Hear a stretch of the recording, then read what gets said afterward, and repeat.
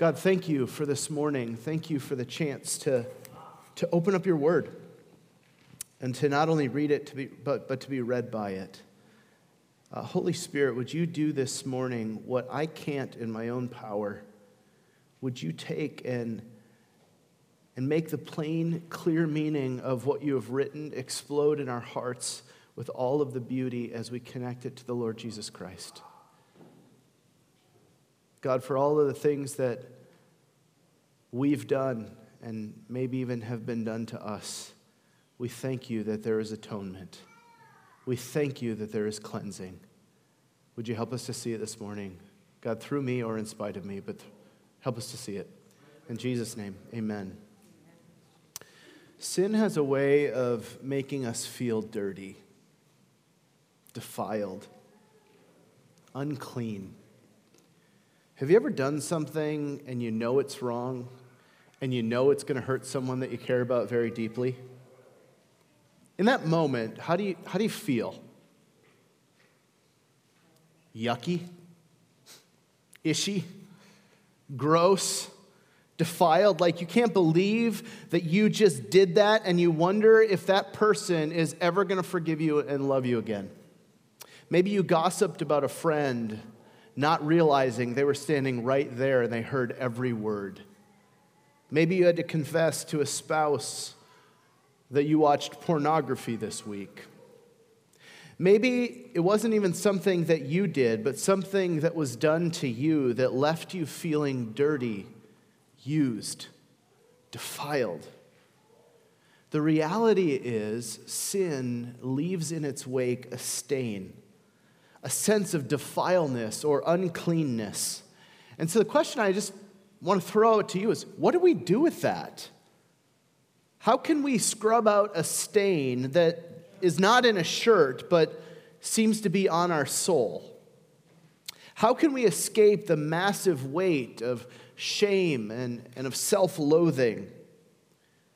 Well, brothers and sisters, I have good news for you this morning. You can be made clean.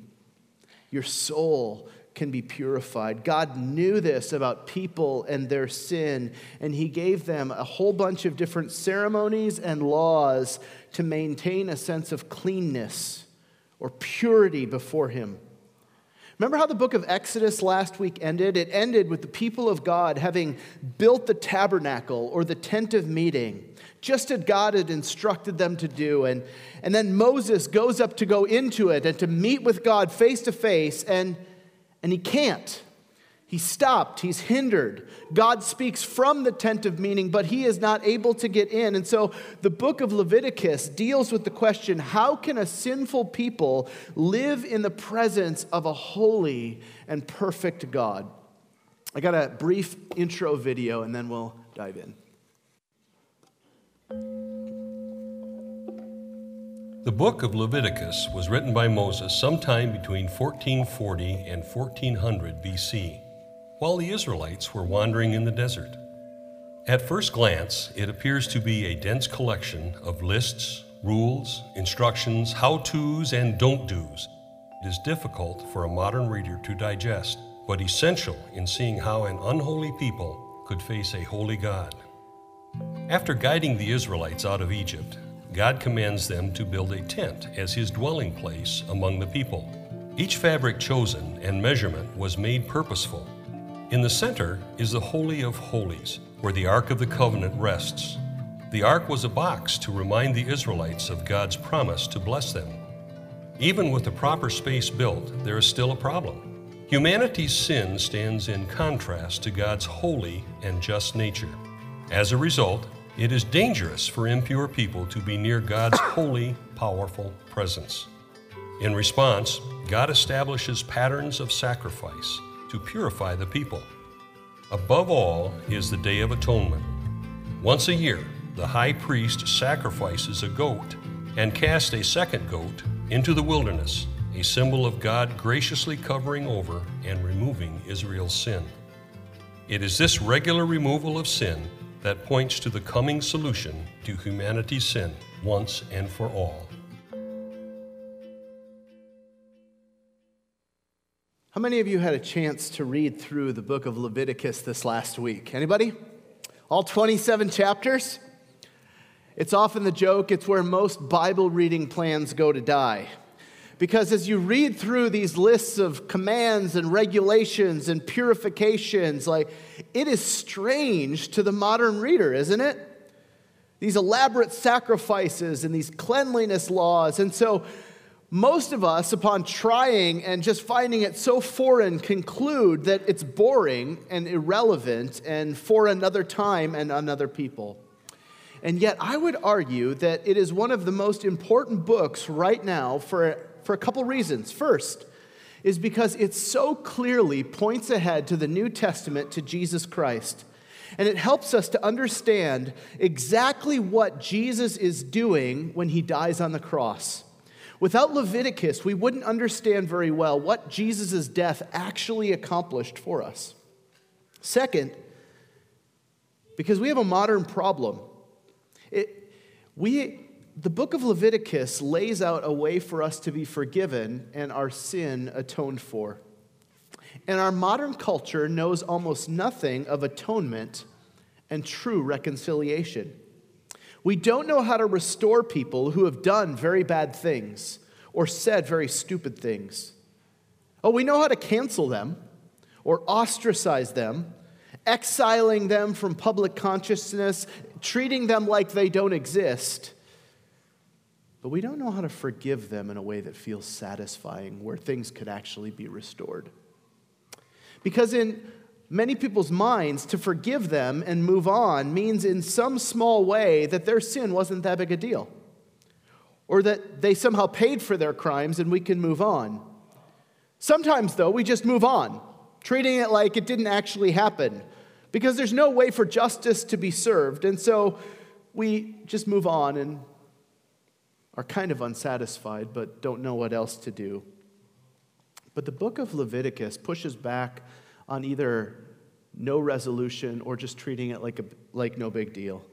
It pushes back on both idols of our culture, on the notion that sin is no big deal. The whole book is filled with blood and death. You could never go through the ceremonies that are listed in chapters 1 to 7 and conclude at the end, sin isn't a big deal.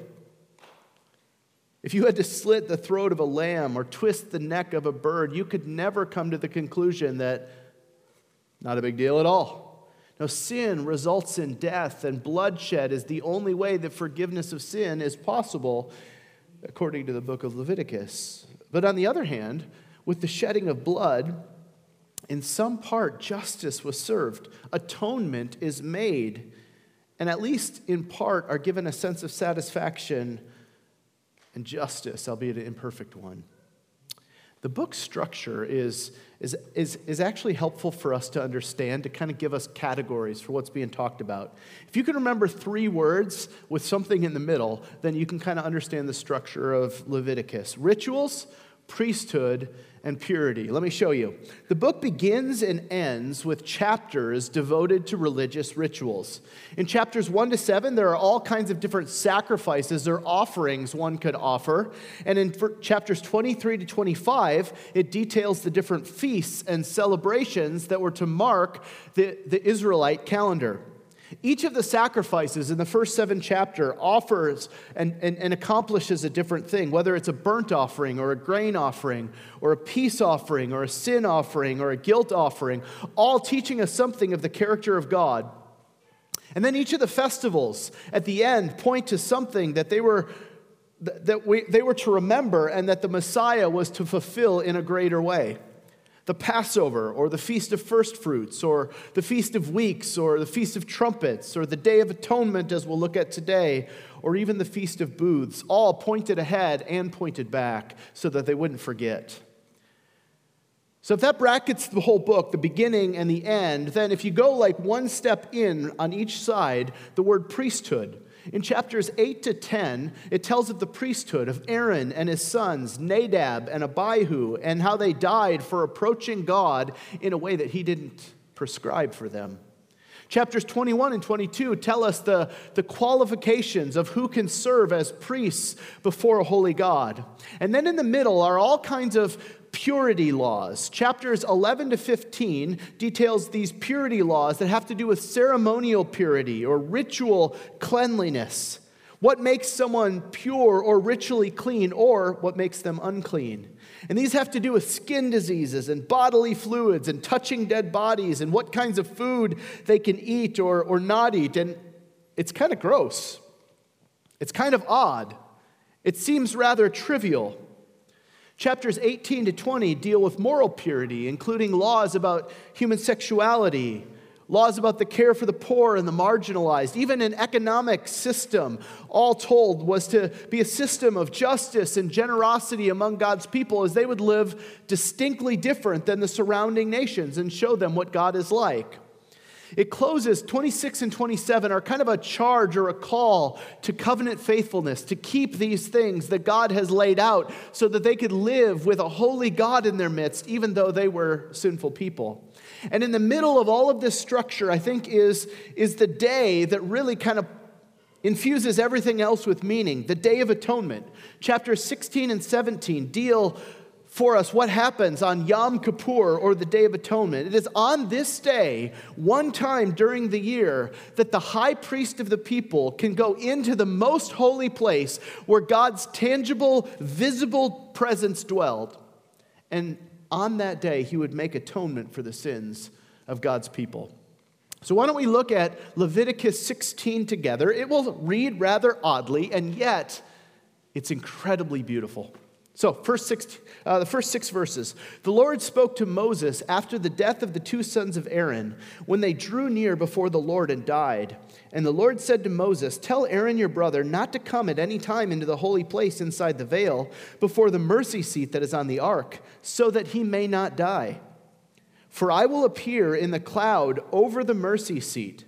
But in this way Aaron shall come into the holy place, with a bull from the herd for a sin offering, and a ram for a burnt offering. He shall put on the holy linen coat, and shall have the linen undergarments on his body. And he shall tie the linen sash around his waist, and wear the linen turban. These are the holy garments. He shall bathe his body in water, and then put them on. And he shall take from the congregation of the people of Israel 2 male goats for a sin offering, and 1 ram for a burnt offering. Aaron shall offer the bull as a sin offering for himself, and shall make atonement for himself and for his house." Now, a couple things to note here. In the immediate context, we see that God has just killed Aaron's 2 sons, named Nadab and Abihu, because they didn't approach him rightly. They casually strolled into the presence of a holy God, and because of this, fire consumed them. You can read about that if you want in Leviticus 10. It's a great bedtime story for kids. Now, they were to remember that God is holy and we do not approach him on our own terms. And so now, as they are instructed on how they are to approach God rightly, they're all ears, right? I don't want to die. Aaron doesn't want to die. Let's do this the way that you've prescribed. And so God says one man, the high priest, Aaron in this case, or whoever's serving as the high priest that year, would go into the Holy of Holies on that day and that day alone. That was the only time they were allowed to enter there. And there was a prescribed way in which they would do it. Typically, the high priest would look like the picture on your left as you look at it. It was a very elaborate and beautiful and almost royal garb that he would wear, very colorful in its threads, and it had a gold breastplate on it, and essentially it was really fancy. That's what he would wear most of the days, setting him apart as the high priest of God. But on the Day of Atonement, he would actually look a little different. He would look like the picture on the right. He would take off his ornate and ostentatious garb and put on ordinary white linen cloths. Nothing to draw attention to himself. Simple, humble, he would come before God as a man. And then the high priest would prepare himself. He would offer a sacrifice for his own sin. Verse 6 tells us that it would be a bull because he can't enter the presence of a holy God on behalf of the people if he himself is sinful. And so he would have to atone for his own sin. He would then bathe and then put on the outfit for the particular day and offer that sacrifice for his sins. And so after humbling himself and getting himself ready and offering atonement for himself, he would then intercede on behalf of the people. Verse 5 tells us that he would take 2 male goats from the people, and then we pick it up in verse 7. Then he shall take the 2 goats and set them before the Lord at the entrance of the tent of meeting. And Aaron shall cast lots over the 2 goats, 1 lot for the Lord and the other lot for Azazel. The word Azazel can be translated scapegoat. So if you've ever heard the term scapegoat, the one who takes the blame, that's where this comes from. Azazel, scapegoat. And Aaron shall present the goat on which the lot fell to the Lord and use it as a sin offering. But the goat on which the lot fell for Azazel shall be presented alive before the Lord to make atonement over it, that it may be sent away into the wilderness to Azazel. Aaron shall present the bull as a sin offering for himself. He shall make atonement for himself and for his house. He shall kill the bull as a sin offering for himself, and he shall take a censer full of coals of fire from the altar before the Lord, and 2 handfuls of sweet incense beaten small, and he shall bring it inside the veil and put the incense of the fire before the Lord, that the cloud of the incense may cover the mercy seat that is over the testimony, so that he does not die. And he shall take some of the blood from the bull and sprinkle it with his finger on the front of the mercy seat and on the east side. And in front of the mercy seat he shall sprinkle some of the blood with his finger 7 times. Then he shall kill the goat of the sin offering that is for the people and bring its blood inside the veil and do with its blood as he did with the blood of the bull, sprinkling it over the mercy seat and in front of the mercy seat. Thus he shall make atonement for the holy place because of the uncleannesses of the people of Israel and because of their transgressions, all their sins. And so he shall do for the tent of meeting, which dwells with them in the midst of their uncleannesses. No one may be in the tent of meeting from the time he enters to make atonement in the holy place until he comes out and has made atonement for himself and for his house and for all the assembly of Israel. Then he shall go out to the altar that is before the Lord and make atonement for it, and shall take some of the blood of the bull and some of the blood of the goat and put it on the horns of the altar all around. And he shall sprinkle some of the blood on it with his finger 7 times, and cleanse it and consecrate it from the uncleannesses of the people of Israel. Got it? So if that were to happen, you'd be like, awesome, I totally know what's going on here. Let me explain what is exactly taking place, because it is incredibly foreign to us. There's a goat of sacrifice and the scapegoat. In many ways, this is a picture of God dealing with his people's sins in 2 different ways. The first goat, the goat of the sacrifice, is taken and it's killed, and its blood is sprinkled is taken into the most holy place and sprinkled on a place called the mercy seat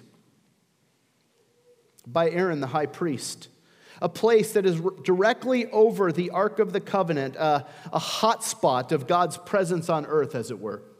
This mercy seat, or atonement cover, is another place, or another way that it's called or translated, is where God's justice and mercy were said to meet. God is receiving the sacrifice of the goat in the place of the people. And it was God's judgment, as it were, falling on their sin rather than on them. It was falling on the goat rather than on them. Thus, this place is called the mercy seat, or the atonement cover. See, the people learned that it was through the shedding of blood that judgment falls and forgiveness is offered. Atonement is made. The goat that dies, that has become the sacrifice, is symbolically absorbing the wrath of God in their place. And then he's to take some of the blood of that bull and of the goat before and go and sprinkle it on the altar that's outside of the holy place, where sacrifices are offered and made throughout the year, thus purifying it and making it holy and making it good for another year, so to speak. Now, all of this happens behind closed doors. The people see him go in, but they don't see any of this taking place. It's in verse 20 and 21 that the drama kind of picks up for the spectators. We read, "And when he has made an end of atoning for the holy place and the tent of meeting and the altar, he shall present the live goat. And Aaron shall lay both his hands on the head of the live goat and confess over it the iniquities of the people of Israel and all their transgressions, all their sins.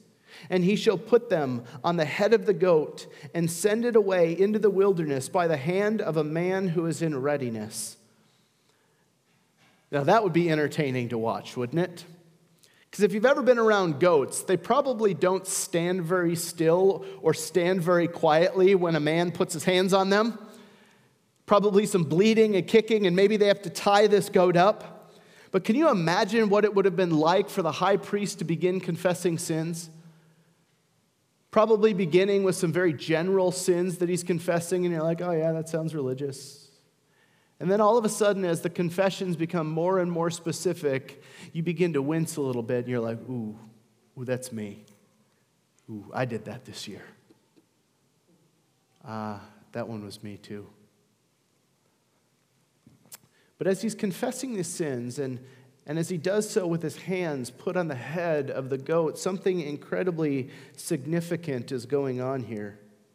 The sins of the people, as they're being confessed, are being placed spiritually or symbolically on the head of the goat. And then what happens to that goat? It's led away from the camp. It walks until they can't see it anymore. Symbolic of their sin being removed, their uncleanness being taken away. Sometimes we need pictures of what God is doing for his people spiritually in real flesh and blood. It helps us to understand.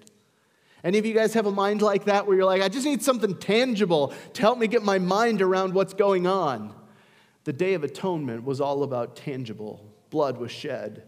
A goat was led away. These rituals were showing them that sin was serious and that they needed their sin to be atoned for if they were to live and dwell in the presence of a holy God. In the same way, baptism and communion are in many ways for us exactly the kind of rituals that show us physically what God is doing spiritually when he saves us and when we're encouraged to remember the gospel. So what happens to the goat? Let's read in verse 22. The goat shall bear all their iniquities on itself to a remote area, and he shall let the goat go free in the wilderness. Then Aaron shall come into the tent of meeting and shall take off the linen garments that he put on when he went into the holy place and shall leave them there. And he shall bathe his body in water in a holy place and put on his garments and come out and offer his burnt offerings and the burnt offering of the people and make atonement for himself and for the people. And the fat of the sin offering he shall burn on the altar. And he who lets the goat go to Azazel shall wash his clothes and bathe his body in water. And afterward he may come into the camp. And the bull for the sin offering and the goat for the sin offering, whose blood was brought to make atonement in the holy place, shall be carried outside the camp. Their skin and their flesh and their dung shall be burned with fire. And he who burns them shall wash his clothes and bathe his body in water, and afterward he may come into the camp. And it shall be a statute to you forever that in the 7th month, on the 10th day of the month, you shall afflict yourself and shall do no work, either the native or the stranger who sojourns among you. For on this day shall atonement be made for you to cleanse you. You shall be clean before the Lord from all your sins. It is a Sabbath of solemn rest to you, and you shall afflict yourselves. It is a statute forever. Afflict yourselves means to fast. And the priest who is anointed and consecrated as the priest in his father's place shall make atonement, wearing the holy linen garments. He shall make atonement for the holy sanctuary, and he shall make atonement for the tent of meeting and for the altar, and he shall make atonement for the priests and for all the people of the assembly. And this shall be a statute forever for you, that atonement may be made for the people of Israel once in the year because of all their sins. And Aaron did just as the Lord commanded Moses. So what happened to the scapegoat? It's removed from the people. It wanders away, taking their sin and their filth and their defilement with him. Imagine being there and seeing that. As the goat begins to wander away further and further until he's just a small little speck on the horizon and then gone. What an encouragement to your soul that would be. Now, as beautiful as that imagery is, though, it's incomplete. Imagine if we had to still do this today. The blood, the gore, the sacrifices, the rituals, the food laws, the purification rites, the scapegoat leaving. I bet we wouldn't struggle very much to get our minds around the idea that God is a holy God. Why don't we do that anymore, Pastor Kyle? Why has the sacrificial system ended? I'll tell you why. Because everything in the book of Leviticus, everything about the Day of Atonement was meant to bring us to Jesus. Let me show you. Jesus arrives on the scene 1,400 years later and fulfills all three roles we see in the Day of Atonement. Like the high priest who is going to intercede for the people, Jesus comes down from heaven, not in riches and in glory and in fancy dress, but as a child in a manger. The God of this world humbles himself and enters our brokenness. Isaiah 53 tells us, "For he grew up before him like a young plant, and like a root out of dry ground. He had no form or majesty that we should look at him, and no beauty that we should desire him. He was despised and rejected by men, a man of sorrows and acquainted with grief. As one from whom men hide their faces, he was despised, and we esteemed him not." The high priest comes, and he comes in humility for the work that he's to do. Jesus prepares himself not by offering a sacrifice. He had no need. He was not a sinner. He prepares himself by fulfilling the perfect righteous requirements of the law, by living for 30 years in relative obscurity where no one but his Father saw his faithfulness every single day. But then Jesus becomes more for us than just the high priest. He is also the sacrifice. He goes to the cross. And as he hangs between heaven and earth on the cross, in so doing, he bears the wrath of God in our place. His blood is shed for the forgiveness of our sins. The cross then becomes God's ultimate mercy seat, where his wrath and his mercy meet, where his judgment and his forgiveness are released at the same time, where God is both just and justifier of the ungodly, because he was a perfect sacrifice willingly given. And in doing this, in accomplishing atonement, he declares from the cross in his final words, "It is finished. It is done." And it was. Our debt to sin was paid in full. That's why from this point forward, from the death of Jesus forward, there are no more sacrifices offered. We don't keep it going, because the sacrifice that those pointed to had come. And not only that, but the writers of the New Testament, in particular the writer of Hebrews, reflects on all of those sacrifices that have been given year after year after year. They were simply dress rehearsals, as it were. They were moments that showed us and helped us understand the true sacrifice when he came. Hebrews 10, let me read it for you. "For since the law has but a shadow of the good things to come, instead of the true form of these realities, it can never, by the same sacrifices that are continually offered every year, make perfect those who draw near. Otherwise, would they not have ceased to be offered, since the worshipers, having once been cleansed, would no longer have any consciousness of sins? But in these sacrifices, there is a reminder of sins every year, for it is impossible for the blood of bulls and goats," sound familiar? "To take away sins." The people of God offered these sacrifices year after year after year because in part they worked and in part they didn't work. Because how can the blood of bulls and goats take away the sins of humanity, of man? They can't. They were an insufficient sacrifice. A greater one was required. A greater one, the Lamb of God, who takes away the sins of the world, provided. His name was Jesus. But so often we stop here and see Jesus only as the goat of sacrifice and forget all about the scapegoat of cleansing. See, the scapegoat, in conjunction with their laws of purity and cleanliness, is a beautiful reminder to you and I of our need for cleansing, for God to take the stain of our sin and our defilement and remove it from us. Yes, Jesus dies and is punished for your sins. He bears your penalty and pays your debt. But what about the sin that's been committed against you? The sin that leaves you feeling dirty, defiled, broken, stained. What about those who have been sexually assaulted or abused as a child? Almost the immediate thing that happens when that happens to someone is they take a shower. Why? Because they feel gross. They feel violated. They feel defiled and stained. What about those who have been beat up and treated like garbage by those who should have loved you and protected you? What do we do with that lingering sense of defilement and shame and worthlessness and self-loathing? The good news of the gospel for you this morning is that Jesus takes it all.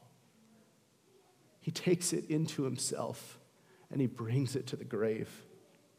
Just as the sins of the people were placed on the head of the scapegoat and their defilement was removed from the camp, so Jesus becomes our perfect scapegoat, taking our sin and our shame, our defilement and our brokenness, and he washes us and makes us clean. Brothers and sisters, that is good news. That is good news that we must believe and live like it's true. See, many of us, upon hearing that atonement is provided for us in Jesus, say that we believe it, but then still live our lives and make our decisions as if we're worthless, as if we're defiled, as if we're unclean, as if nothing good should ever happen to us. Today, because of the work of Jesus Christ, you are invited to think differently about yourself. Not just because you're awesome, but because in every way he is awesome and you are in him.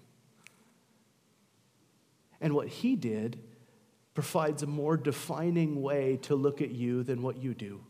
That's what it means to be in him. God made him who knew no sin to be sin, to take it upon himself. Why? So that in him you might become the righteousness of God. You might be forgiven and washed and cleansed and given an entirely new identity, based not on your performance, but on the performance of a perfect one. If that's true, and it is for those in Christ, then some of you guys in this room need to start thinking differently about yourself. You see, something happened to you at some point in your life, and at that point in your life, you interpreted what it meant. Sometimes as a 6-year-old, an 8-year-old, a 12-year-old. And then you've been living your life and making decisions in light of that interpretation. Now, I don't know what happened to you. I don't know. But I can give you an entirely different interpretation of who you are. That, if believed, will lead you to making all kinds of different decisions based on who you now are. Brothers and sisters, I want you to live in that kind of freedom. Not defined by your past, not defined by what someone did to you, defined by who Jesus is and the victory he has won and the atonement he has made so that you can live as new people today. So that you can act differently, think differently, expect to be treated differently as a son or a daughter of the King. In light of this, we worship him, knowing that our forgiveness was both costly but also freely given, that our cleansing was costly but freely given. The question remains, why would he do that? It's because he loves you, and you need to know that. He loves you, and sin is a big deal. And it cost God a lot. It cost him his one and only son to deal with it decisively and finally. But he did it so that we can live in newness of life. And you thought Leviticus was going to be boring.